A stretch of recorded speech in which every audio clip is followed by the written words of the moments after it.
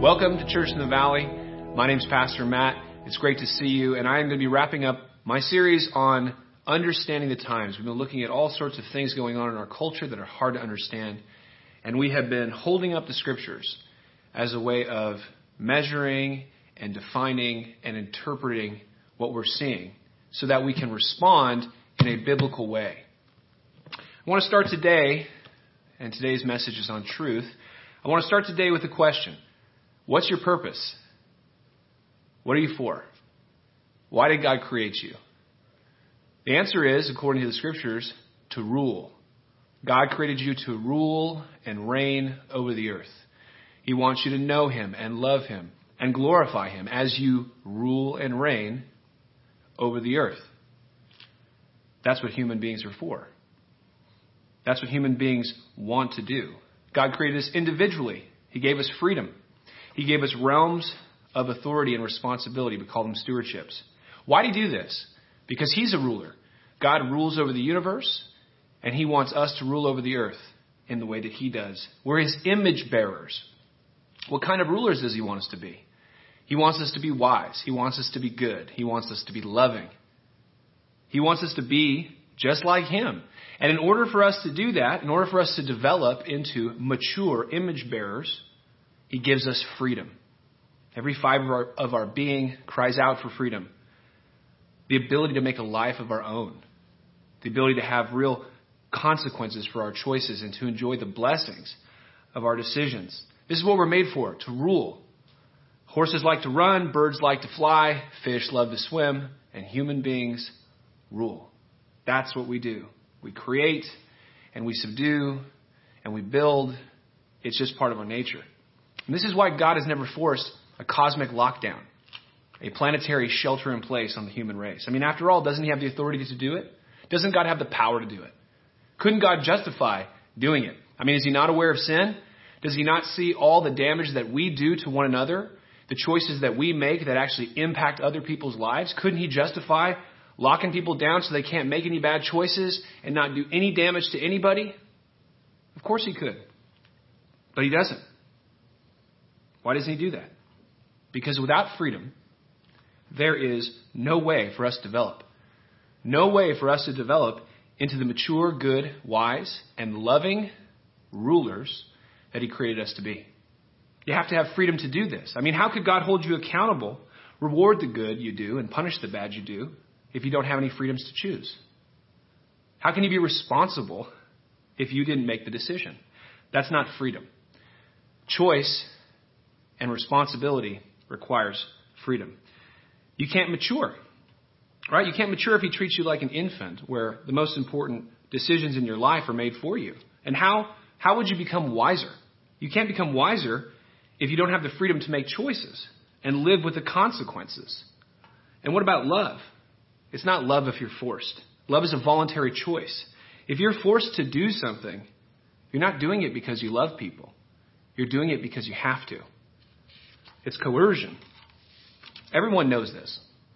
Everyone knows that freedom is necessary to develop. Everyone knows that freedom is necessary for love. You even see it in Hollywood. I don't know if you watch the Fast and Furious franchise, but the main character's name is Dominic Toretto. He's the hero. And in one of the episodes of the, Fast and Furious 47 or whichever one it was, in one of the episodes, he drives his car into a helicopter to save the day. He crashes. He's unconscious. His girlfriend, Letty's holding him in her arms. Apparently, in a previous episode, Letty hit her head, so she doesn't remember who she is. But Dominic Toretto, he doesn't force her to stay with him, even though they were married. He never tells her that they were married in the past. He doesn't tell her she can't leave and go figure out who she is. He just lets her go. He gives her freedom. Well, he's lying there. He's dying. He's unconscious. She's holding him in her arms. And she says, I remember everything. I hit my head again. And I remember getting married. And I remember that we promised that we would die together. So you can't die or I'll die too. And then he wakes up and he says, it's about time. And then she says to him, why didn't you tell me that we were married? And he says to her, because you can't tell somebody that they love you. Wow. The gospel according to Dominic Toretto. That's really the truth. God doesn't force us to love Him. God loves us first. He sacrificed his son. God is giving us the choice to respond in love. You can't force people to love you. That's not love. If you take away choices, you can't mature. If you take away choices, you can't become good. You have to have freedom to become an effective ruler. What else do you need to rule? What else do you need to be a good ruler? You need the truth. You need freedom and truth. Otherwise, you can't make good decisions. You can't make good policies. You can't set the right goals. You can't weigh trade-offs. But our world is pretty hostile to truth. It's always been that way. It tries to suppress the truth. Romans 1:18 says, "For the wrath of God is revealed from heaven against all ungodliness and unrighteousness of men who by their unrighteousness suppress the truth." Human beings naturally try to suppress the truth, to control outcomes and to control others. It's one of the reasons this world is cursed. The first man and the first woman, they rejected the knowledge of the truth that God offered them, and they accepted a lie taught by Satan, our enemy. He ruled this world through lies until Christ defeated him on the cross. Now Jesus rules and reigns over all, but Satan is still loose. He's still out there. He's still lying and distorting the truth. His day will come. In every age, Satan and men and women he's taken captive, they use lies and suppressions of truth to teach that up is down, and light is dark, and freedom is slavery, and justice is injustice. And our world has been turned upside down too, by lies. But Jesus has sent us into the world to turn it right side up. He says in John 8, "If you hold to my teaching, you are really my disciple." And if you are a disciple of Jesus, what happens? Then you know the truth, and the truth will set you free. The Lord wants you to be free, and knowing the truth is a key part of that. All the biggest questions in life, to actually have a good life, we need to know the answers to them. We need to know the truth. And there are a lot of big questions in life. Like, we need to know what's really real about the world. We need to know what's true and right and good and valuable and just. What's wise and profitable. We need to know the design behind our creation. We need to know what's really worth living for. What's worth doing in this life. We need to know what the good life truly is and who has it and how we get it. Who's a really good person and how I become one of those people. We need to know the story of human history. We need to know where the story started, where it's headed, and how it ends. What about our souls? Well, we need to know how our souls work, how our minds and our hearts work, so that we can use them properly. We need to know what is right from wrong, what is just from unjust. We need to know the different kinds of people that are out there. We teach our kids that there are dangerous people and safe people. There are wise people and foolish people. We need to know the kinds of people that exist, who to trust and who not to trust, in order to live a good life. And when it comes to society in general, we need to know how to order society, how to order our souls, how to order our families and businesses, our churches and our governments. There's a lot of things that we need to know the truth about. And where are we going to learn it? Who has the knowledge that we need? Who can teach us the truth about all of these vital and most important questions in life? Should we listen to sociologists and psychologists, secular philosophies? Do we look to Google and Silicon Valley, or maybe Wall Street moguls or government officials? Who knows the truth about the most important questions in life? Science is great. It can be very helpful. But it can't answer these questions. Wise people are a blessing, but they can't figure out with their own wisdom the answer to these questions. The answer comes from God. God knows, and God can teach us the truth about all these things because he's our creator. And that's why the most important knowledge that a human being can have is knowledge of God. His character, his will, his ways, who's ruling over this world. God is always the most important factor in any situation that you're facing because God is there, he is present, and he is ruling and reigning over all according to his will. And so therefore we should know who he is. And unless we know God, and unless we please God, we're not going to get the answers to these other questions. We need to know the truth. We don't need to just know man's opinion. And that's why the scripture says in Proverbs 1:7, the fear of the Lord is the beginning of knowledge, but fools despise wisdom and instruction. When you fear God, you trust and obey him, and then you begin to know the truth. If you really want to know the truth to the most important questions in your life that are key to living a good life, a safe life, a wise life, a profitable life, you need to fear the Lord. If we don't begin by fearing the Lord, we're never going to get the answers that we need. Do you want to know the truth that sets people free? Then you need to know the Word of God, because the Word of God, the Bible, is the embodiment of all knowledge and truth. That's what it says in the Scriptures. Writing to the Jews, Paul says to them, look, it's a great thing that you're a Jew. You have advantages. He says, you have in the law the embodiment of knowledge and truth. If you want to know the truth, this is the source. The Bible is the source of truth that God gives us to explain reality and all of those big questions that I looked at. From the beginning of history, he had given his people the sacred honor and duty of knowing and living and teaching and proclaiming the truth to the human race. Now, Israel had this privilege as the people of God, but they failed in their stewardship. Because of their sinful hearts that all mankind have in common, I have and you have, it wasn't enough that they had God's word, God's truth, because they didn't trust God's word. Their sin, their native weaknesses and wickedness was too powerful for them to overcome. The infection was too severe, so God sent the cure.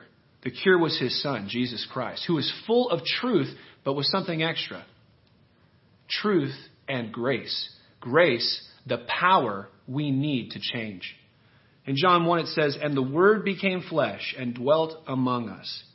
And we have seen his glory.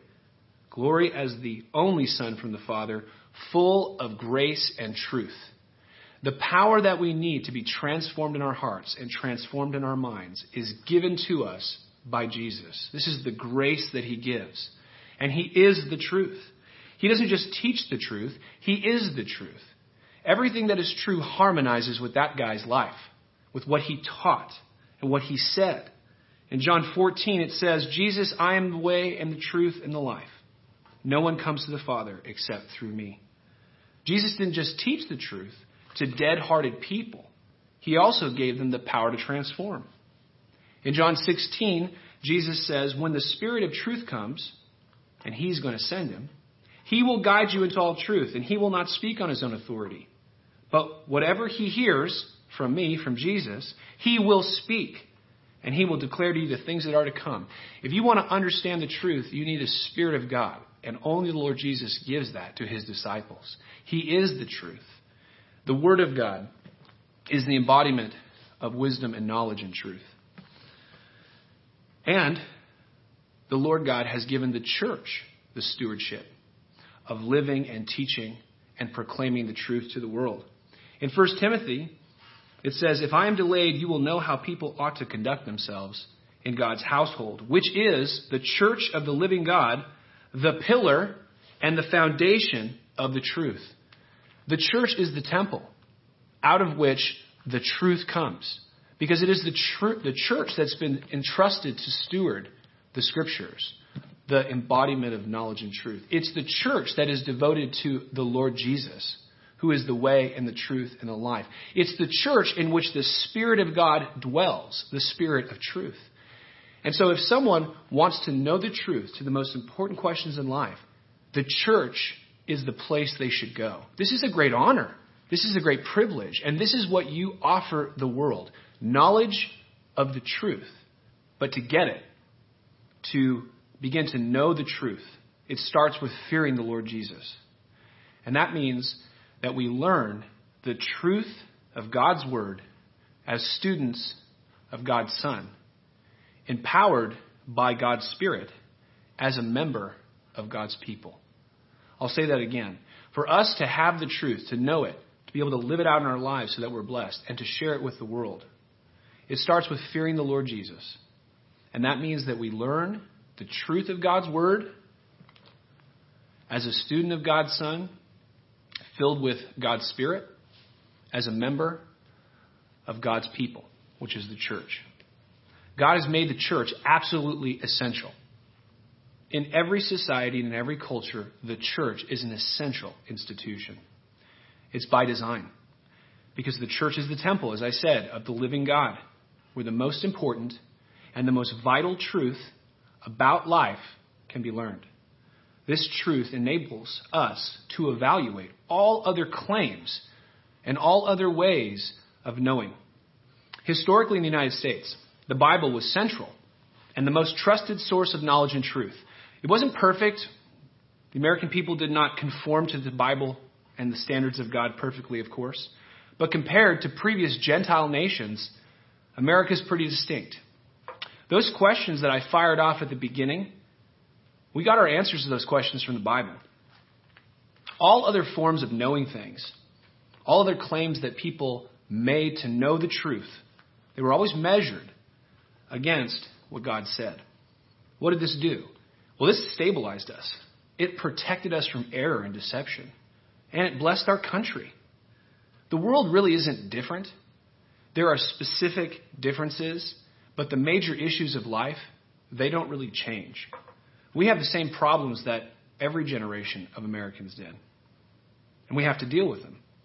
In the past, when our souls were disordered by sin, we used biblical psychology to reorder them.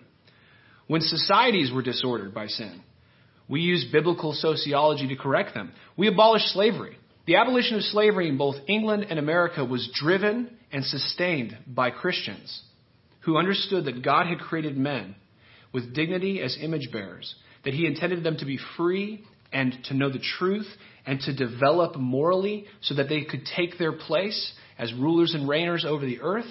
And so men like William Wilberforce and the abolitionists in America, they fought to correct society according to the Bible. This was the standard.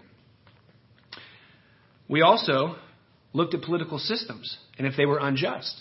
We used biblical standards for justice, good government, and rights to improve them. The Bible has a lot to say about justice, about good government, about the proper role and functioning of the state. A lot to say about the truth and how you know it. If you're interested in learning what the Bible says about these things and getting an introduction to your Christian political stewardships, you may consider taking the course that we've designed at Church in the Valley called God and Government. You can sign up on the connection card if you'd like more information about that. The point is this. We used to use God's vocabulary, his categories of thought. We marked time and seasons to honor him. His standards and values, his laws and ways were respected, and they were used to order our institutions, our laws, and critique our culture. God's word was the standard, the plumb line that was used to correct society, not the other way around. The American people generally understood that we are to live underneath the truth of God's word, not above it. But the world today is very different. Very different. There's been a shift. In the last 240 years, we've gone from what I've just described to almost completely removing the word, the truth, from our language, our categories of thought, our standards, and our values and our institutions. Our institutions of higher learning, for example, our colleges and universities, generally, which millions of Americans and Christians see as authoritative institutions of knowledge in our society today. These higher education institutions have, for the most part, forbidden the Word of God from being taught as knowledge. It's not knowledge, it's belief, it's faith, it's histories and stories, but it's not knowledge equivalent to chemistry or physics. It's not that kind of knowledge. It's not really knowledge of reality, so it doesn't really belong in the central place that it used to have. Today, if you want to know the truth about life, the stuff that really counts, our culture says go to college, go to Google. Hollywood or Wall Street might be better. But if you really want to understand how things work, don't go to the Bible. It's just belief. As the Word of God has been pushed out of the center of our society, out of our institutions of learning, as it's been canceled and deplatformed, well, it's been replaced by a lot of error, distortions, and flat-out falsehoods that have been sown in society, and now we are reaping the whirlwind. We don't even know who to trust anymore. You may feel like that. You can line up experts on either side of an issue. We use words like fake news and politically correct to describe the experiences in a world where truth is being suppressed, just like God said in Romans 1. And this is why we're doing this series, Understanding the Times. I've used the Bible as the source of knowledge and truth to read our world and look at what's going on from God's point of view and try to discern from God's word how we would respond faithfully. What's happening in our society, the disorder, the fear, the division, the violation of our basic civil rights by mobs and by governments, it's all a result of the shift that has occurred in the West, and more specifically, in the church, a shift that's gone on in the church as the Bible has become more and more devalued, as it's been pushed out of the realm of knowledge of the truth. And secular, non-biblical sources have replaced it. Justice, righteousness, and peace is being lost. The truth sets us free, but the opposite is also true. Anything less than the truth leads to bondage. This is why there's so much fighting going on in our culture right now for who really knows the truth. Because whoever's the authority on the truth, whoever really knows what's going on, that person gets a lot of power. They gain a lot of power. Knowledge of the truth, or the claim that you have it, that usually confers upon the possessor the right and responsibility to direct actions, to set and supervise policy, and to teach. If you know the truth, it gains you the power to lead and influence people, institutions, and government. We all know this. And this is fine if you do know the truth, but it's disastrous if you don't. Look at all the experts and authorities that presidents and governors surround themselves with. Why do they get access to the power? Why do they get access to shape policy? Because they are believed to possess knowledge about whatever matter those in power are deciding. If you're an expert, if you know the truth about something, that gives you entree to some of the most powerful people in the world. And again, that's right if you do, in fact, know the truth. But it's disastrous if you don't. Expertise, being an authority, it's not bad. It actually can be a real help in decision making. As stewards and rulers of our lives, under the lordship of Christ, we make decisions all the time, right? It's really helpful to have people who are knowledgeable in areas of life that I'm dealing with. I mean, I don't have time to know everything and study everything and become the world's best plumber and the world's best electrician and design my own laptop and, fix my own, body physically. I need expertise in various areas where people have studied what God has made, where people have gotten more and more skill in using the resources that God has provided to create new goods and services, people who understand the body that God has designed and how to use medicines that He's left on this earth to help cure disease. That's really helpful. These people advise us, and we consider what they say. But scientific knowledge, engineering, the best technology, it can tell us what's there. It can tell us potentially how things work. But science does not tell us how to live or even how to use the knowledge well. That is simply not what science is for. The best physical, chemical, and other scientific knowledge will not tell me what to do, who to be, or what is right, what's wise, what's good. That's not its function. But those are the questions that really determine the outcomes in my life. For example, a meteorologist can tell me that it's going to rain on Saturday, but he can't tell me what I should do on Saturday. Epidemiologists can tell us what the rate of infection is for COVID, but they can't tell a parent what they should do for their children's schooling next year. There are too many factors involved that the individual parents have to consider. Medical experts can inform us on matters of physical health, and that's grateful. We're grateful for their work, but they cannot inform us on matters of spiritual health. We welcome data. We listen to recommendations, but we must make the decisions. Science and technology has its place in our decision-making process, and we have to use it wisely. But we must also be careful because we're after the truth, because you can't rule well without the truth. We have to be careful, and God repeatedly warns us that human beings are prone to error, folly, and sin. God never is. God's word has no error. God's word can be trusted. The scripture says the law of the Lord is perfect, reviving the soul. The statutes of the Lord are trustworthy, making wise the simple. The commands of the Lord are radiant, giving light to the eyes. The fear of the Lord is pure, enduring forever. The ordinances of the Lord are sure and altogether righteous. Right? They are more precious than gold. Yes, than much fine gold. They're sweeter than honey, even honey from the comb. And then it says, by them your servant is warned. And in keeping them there is great reward. If you want reward, if you want to be warned, if you want all those things the scripture lists out, that comes from the word. And the word tells us that we have to be very careful when we weigh the words of men. If we're not careful, we can be deceived. Because even experts can get things wrong. Even experts can lie, pressure, use bad reasoning, or prejudice, as we all can do. In some cases, authorities can try to usurp our rights and make decisions for us. Rather than advise us and make their recommendations, they can apply pressure and try to get us to make the decisions that they think are best. Jesus dealt with this in his ministry all the time. For example, Jesus was teaching in the temple. The people were beginning to believe that he was the one sent by the Father, the Messiah, the anointed one, the promised King of Israel. Well, the experts in the law, the Pharisees, they didn't like that. So they sent basically the temple cops to go get Jesus and bring him back. They didn't do it.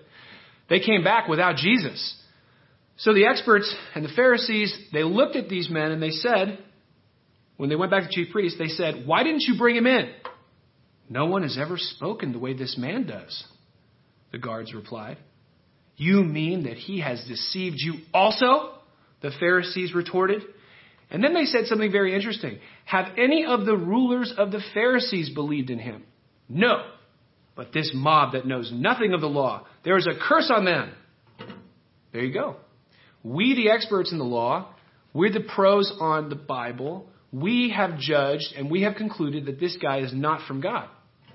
This is a mob. They don't know anything. Well, here's the funny thing is you and I know the mob was right and the Pharisees were wrong. So in fact, their authority, their expertise, although very helpful, doesn't mean that what they believe is necessarily true. And what they did was they actually used an error in reasoning. They violated the rules of logic. It's called appeal to authority. What they were doing was insisting that their claim is true simply because they are authorities and experts on the issue without any other supporting evidence. Oftentimes in our society, people will say it's true because I'm an authority, or it's true because I know an authority. That doesn't make it true. It may be true, but it may not be true. And in the case of the Pharisees, they were trying to overpower the guards' judgment by saying, "We're experts, we know better, you need to believe us." Well, then if you keep going, one of their own experts in the law, Nicodemus, he says to them, "Does our law condemn a man without first hearing him and finding out what he has been doing?" So the expert in the law, Nicodemus, is like, actually, the scripture says that you've got to listen to a guy before you pass a judgment. So how do they respond to Nicodemus? Do they say, "That's a good point, Nicodemus. We really want to make sure that we line ourselves up with the scriptures, so let's go ahead and hear what he has to say"? No. What they say to Nicodemus is, "Are you from Galilee too? Look into it, and you will find that a prophet does not come out of Galilee." Now, this is another violation of the basic rules of logic and reasoning. It's called an ad hominem attack, attacking the person making the argument rather than the argument itself, when the attack on the person is completely irrelevant to the argument the person is making. What does it matter where Nicodemus is from? Does the scripture say you got to listen to a guy first or not? Right? The truth that we need to know reality and rule well, that truth is not better known when you attack somebody and their character to shut them up, which is exactly what they're doing. And by the way, they said, look into it and you'll find that a prophet doesn't come out of Galilee. Well, actually, they're mistaken. Because in Isaiah, there's a prophecy that out of Galilee, Naphtali and Zebulun were two tribes in the ancient Israelite nation. They were in the north by the Sea of Galilee. And in Isaiah, the prophecy says that out of Naphtali, Zebulun, out of Galilee, the people will see a great light. That's Jesus. So the problem is they think they know everything. And they're looking at the situation and they're judging that Jesus is not the Messiah. And then they're hammering anybody who questions their judgment. And why are they doing this? Are they doing this because they're experts? No. They're doing this because they're like me, humans. They're sinful, and they're more than willing to use whatever tools at their disposal to get people to do what they want them to do. That's what every human being is tempted to do. Humans suppress the truth.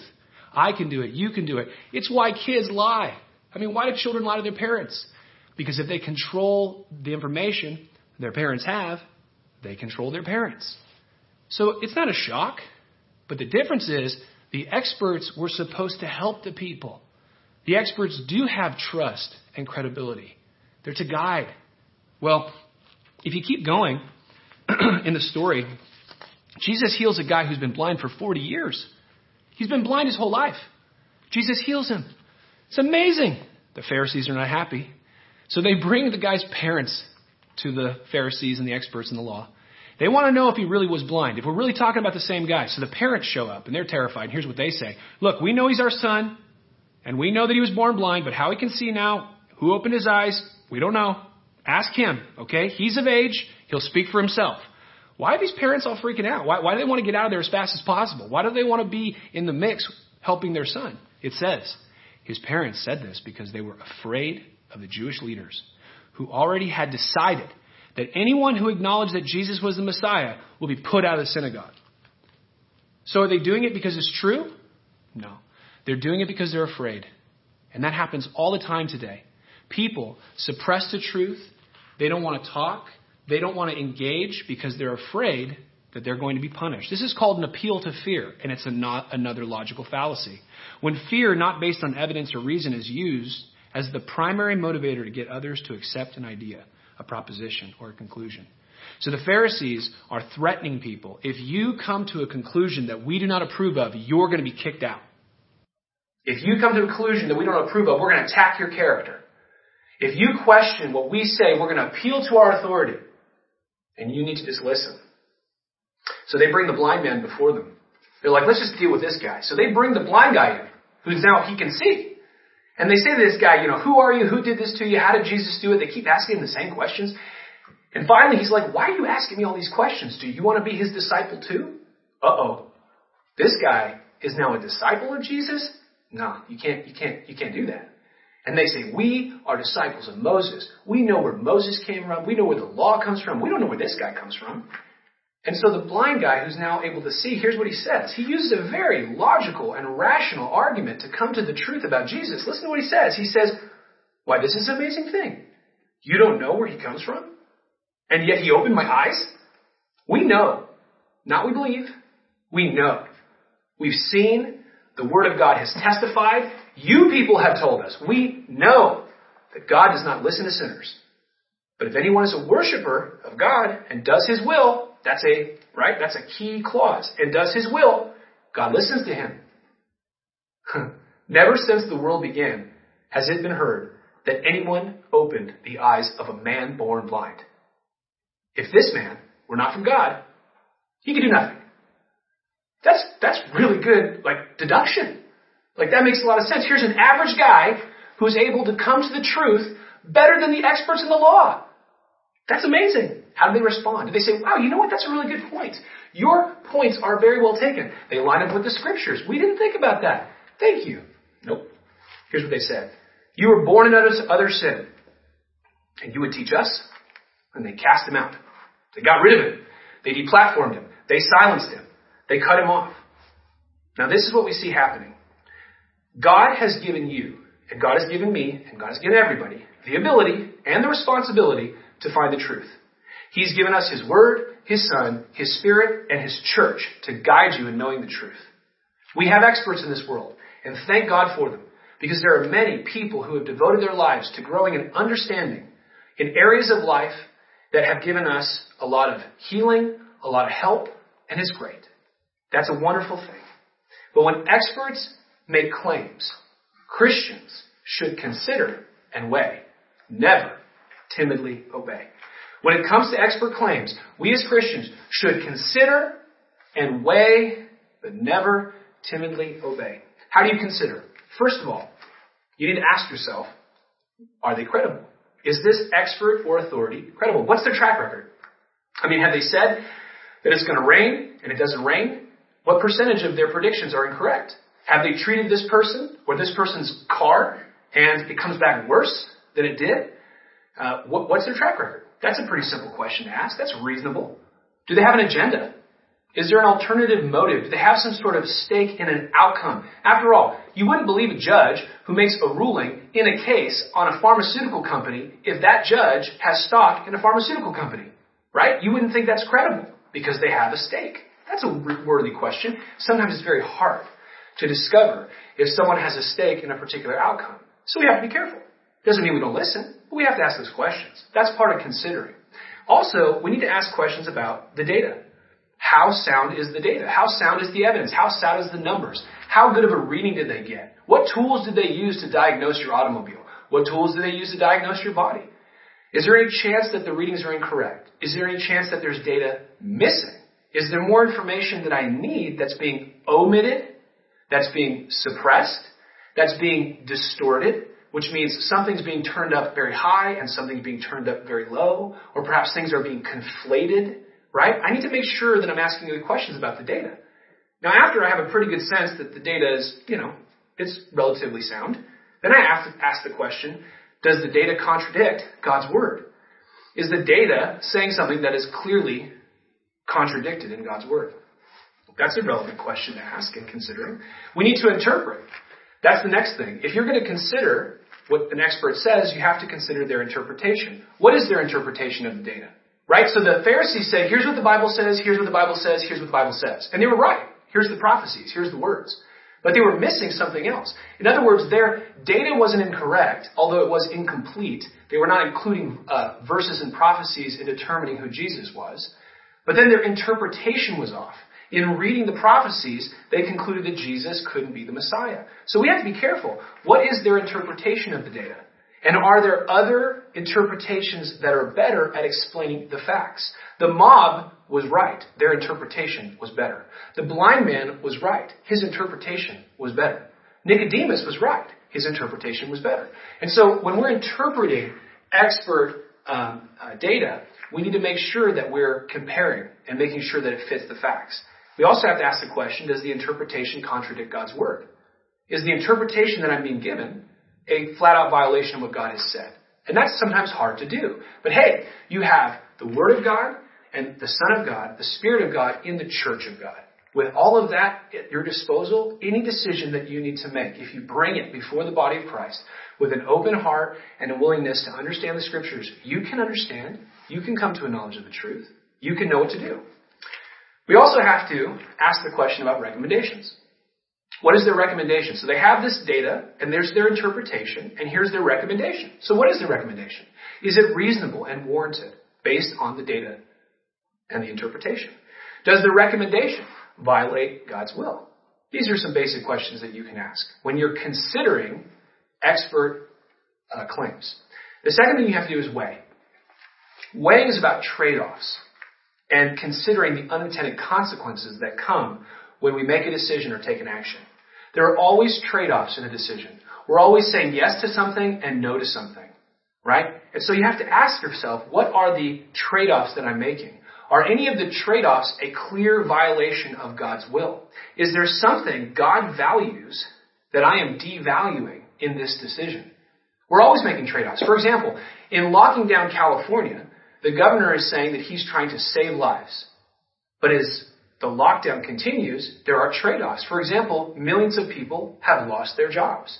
There's an increase in suicide, and there's an increase in drug overdose.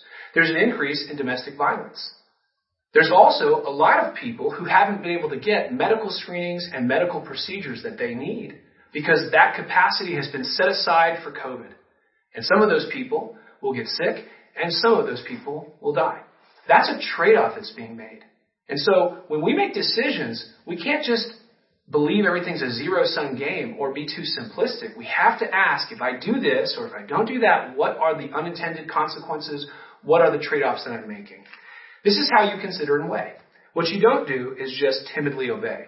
And in our world, it's very easy to get afraid. It's very easy to be afraid of what you don't know. And that can make us timid. That can take away our courage. We can be afraid of death. And as an attempt to stay away from death and stop death, we're willing to do all sorts of things that are unwise and not do things that we need to do in faith because of our fear of death. That's what Hebrews talks about. So we want to make sure that we're considering and weighing because God has given us the responsibility for making decisions over our life, but we don't just timidly obey. That's not wise. Don't let fear cloud your judgment. Fear of man and what people will say. That was what the Pharisees did to those parents, right? Fear of what people will do. It will cause you to make unwise decisions, and fear is not from God. So, to summarize, God created you to rule and reign over this earth, to love, know, and glorify him. He's given you freedom. He's given you truth. He's given you the church to help you grow in maturity, to make yourself, to grow into a person who's loving, into a person who's wise. And in order to do that, God has provided you freedom, and he's provided you truth.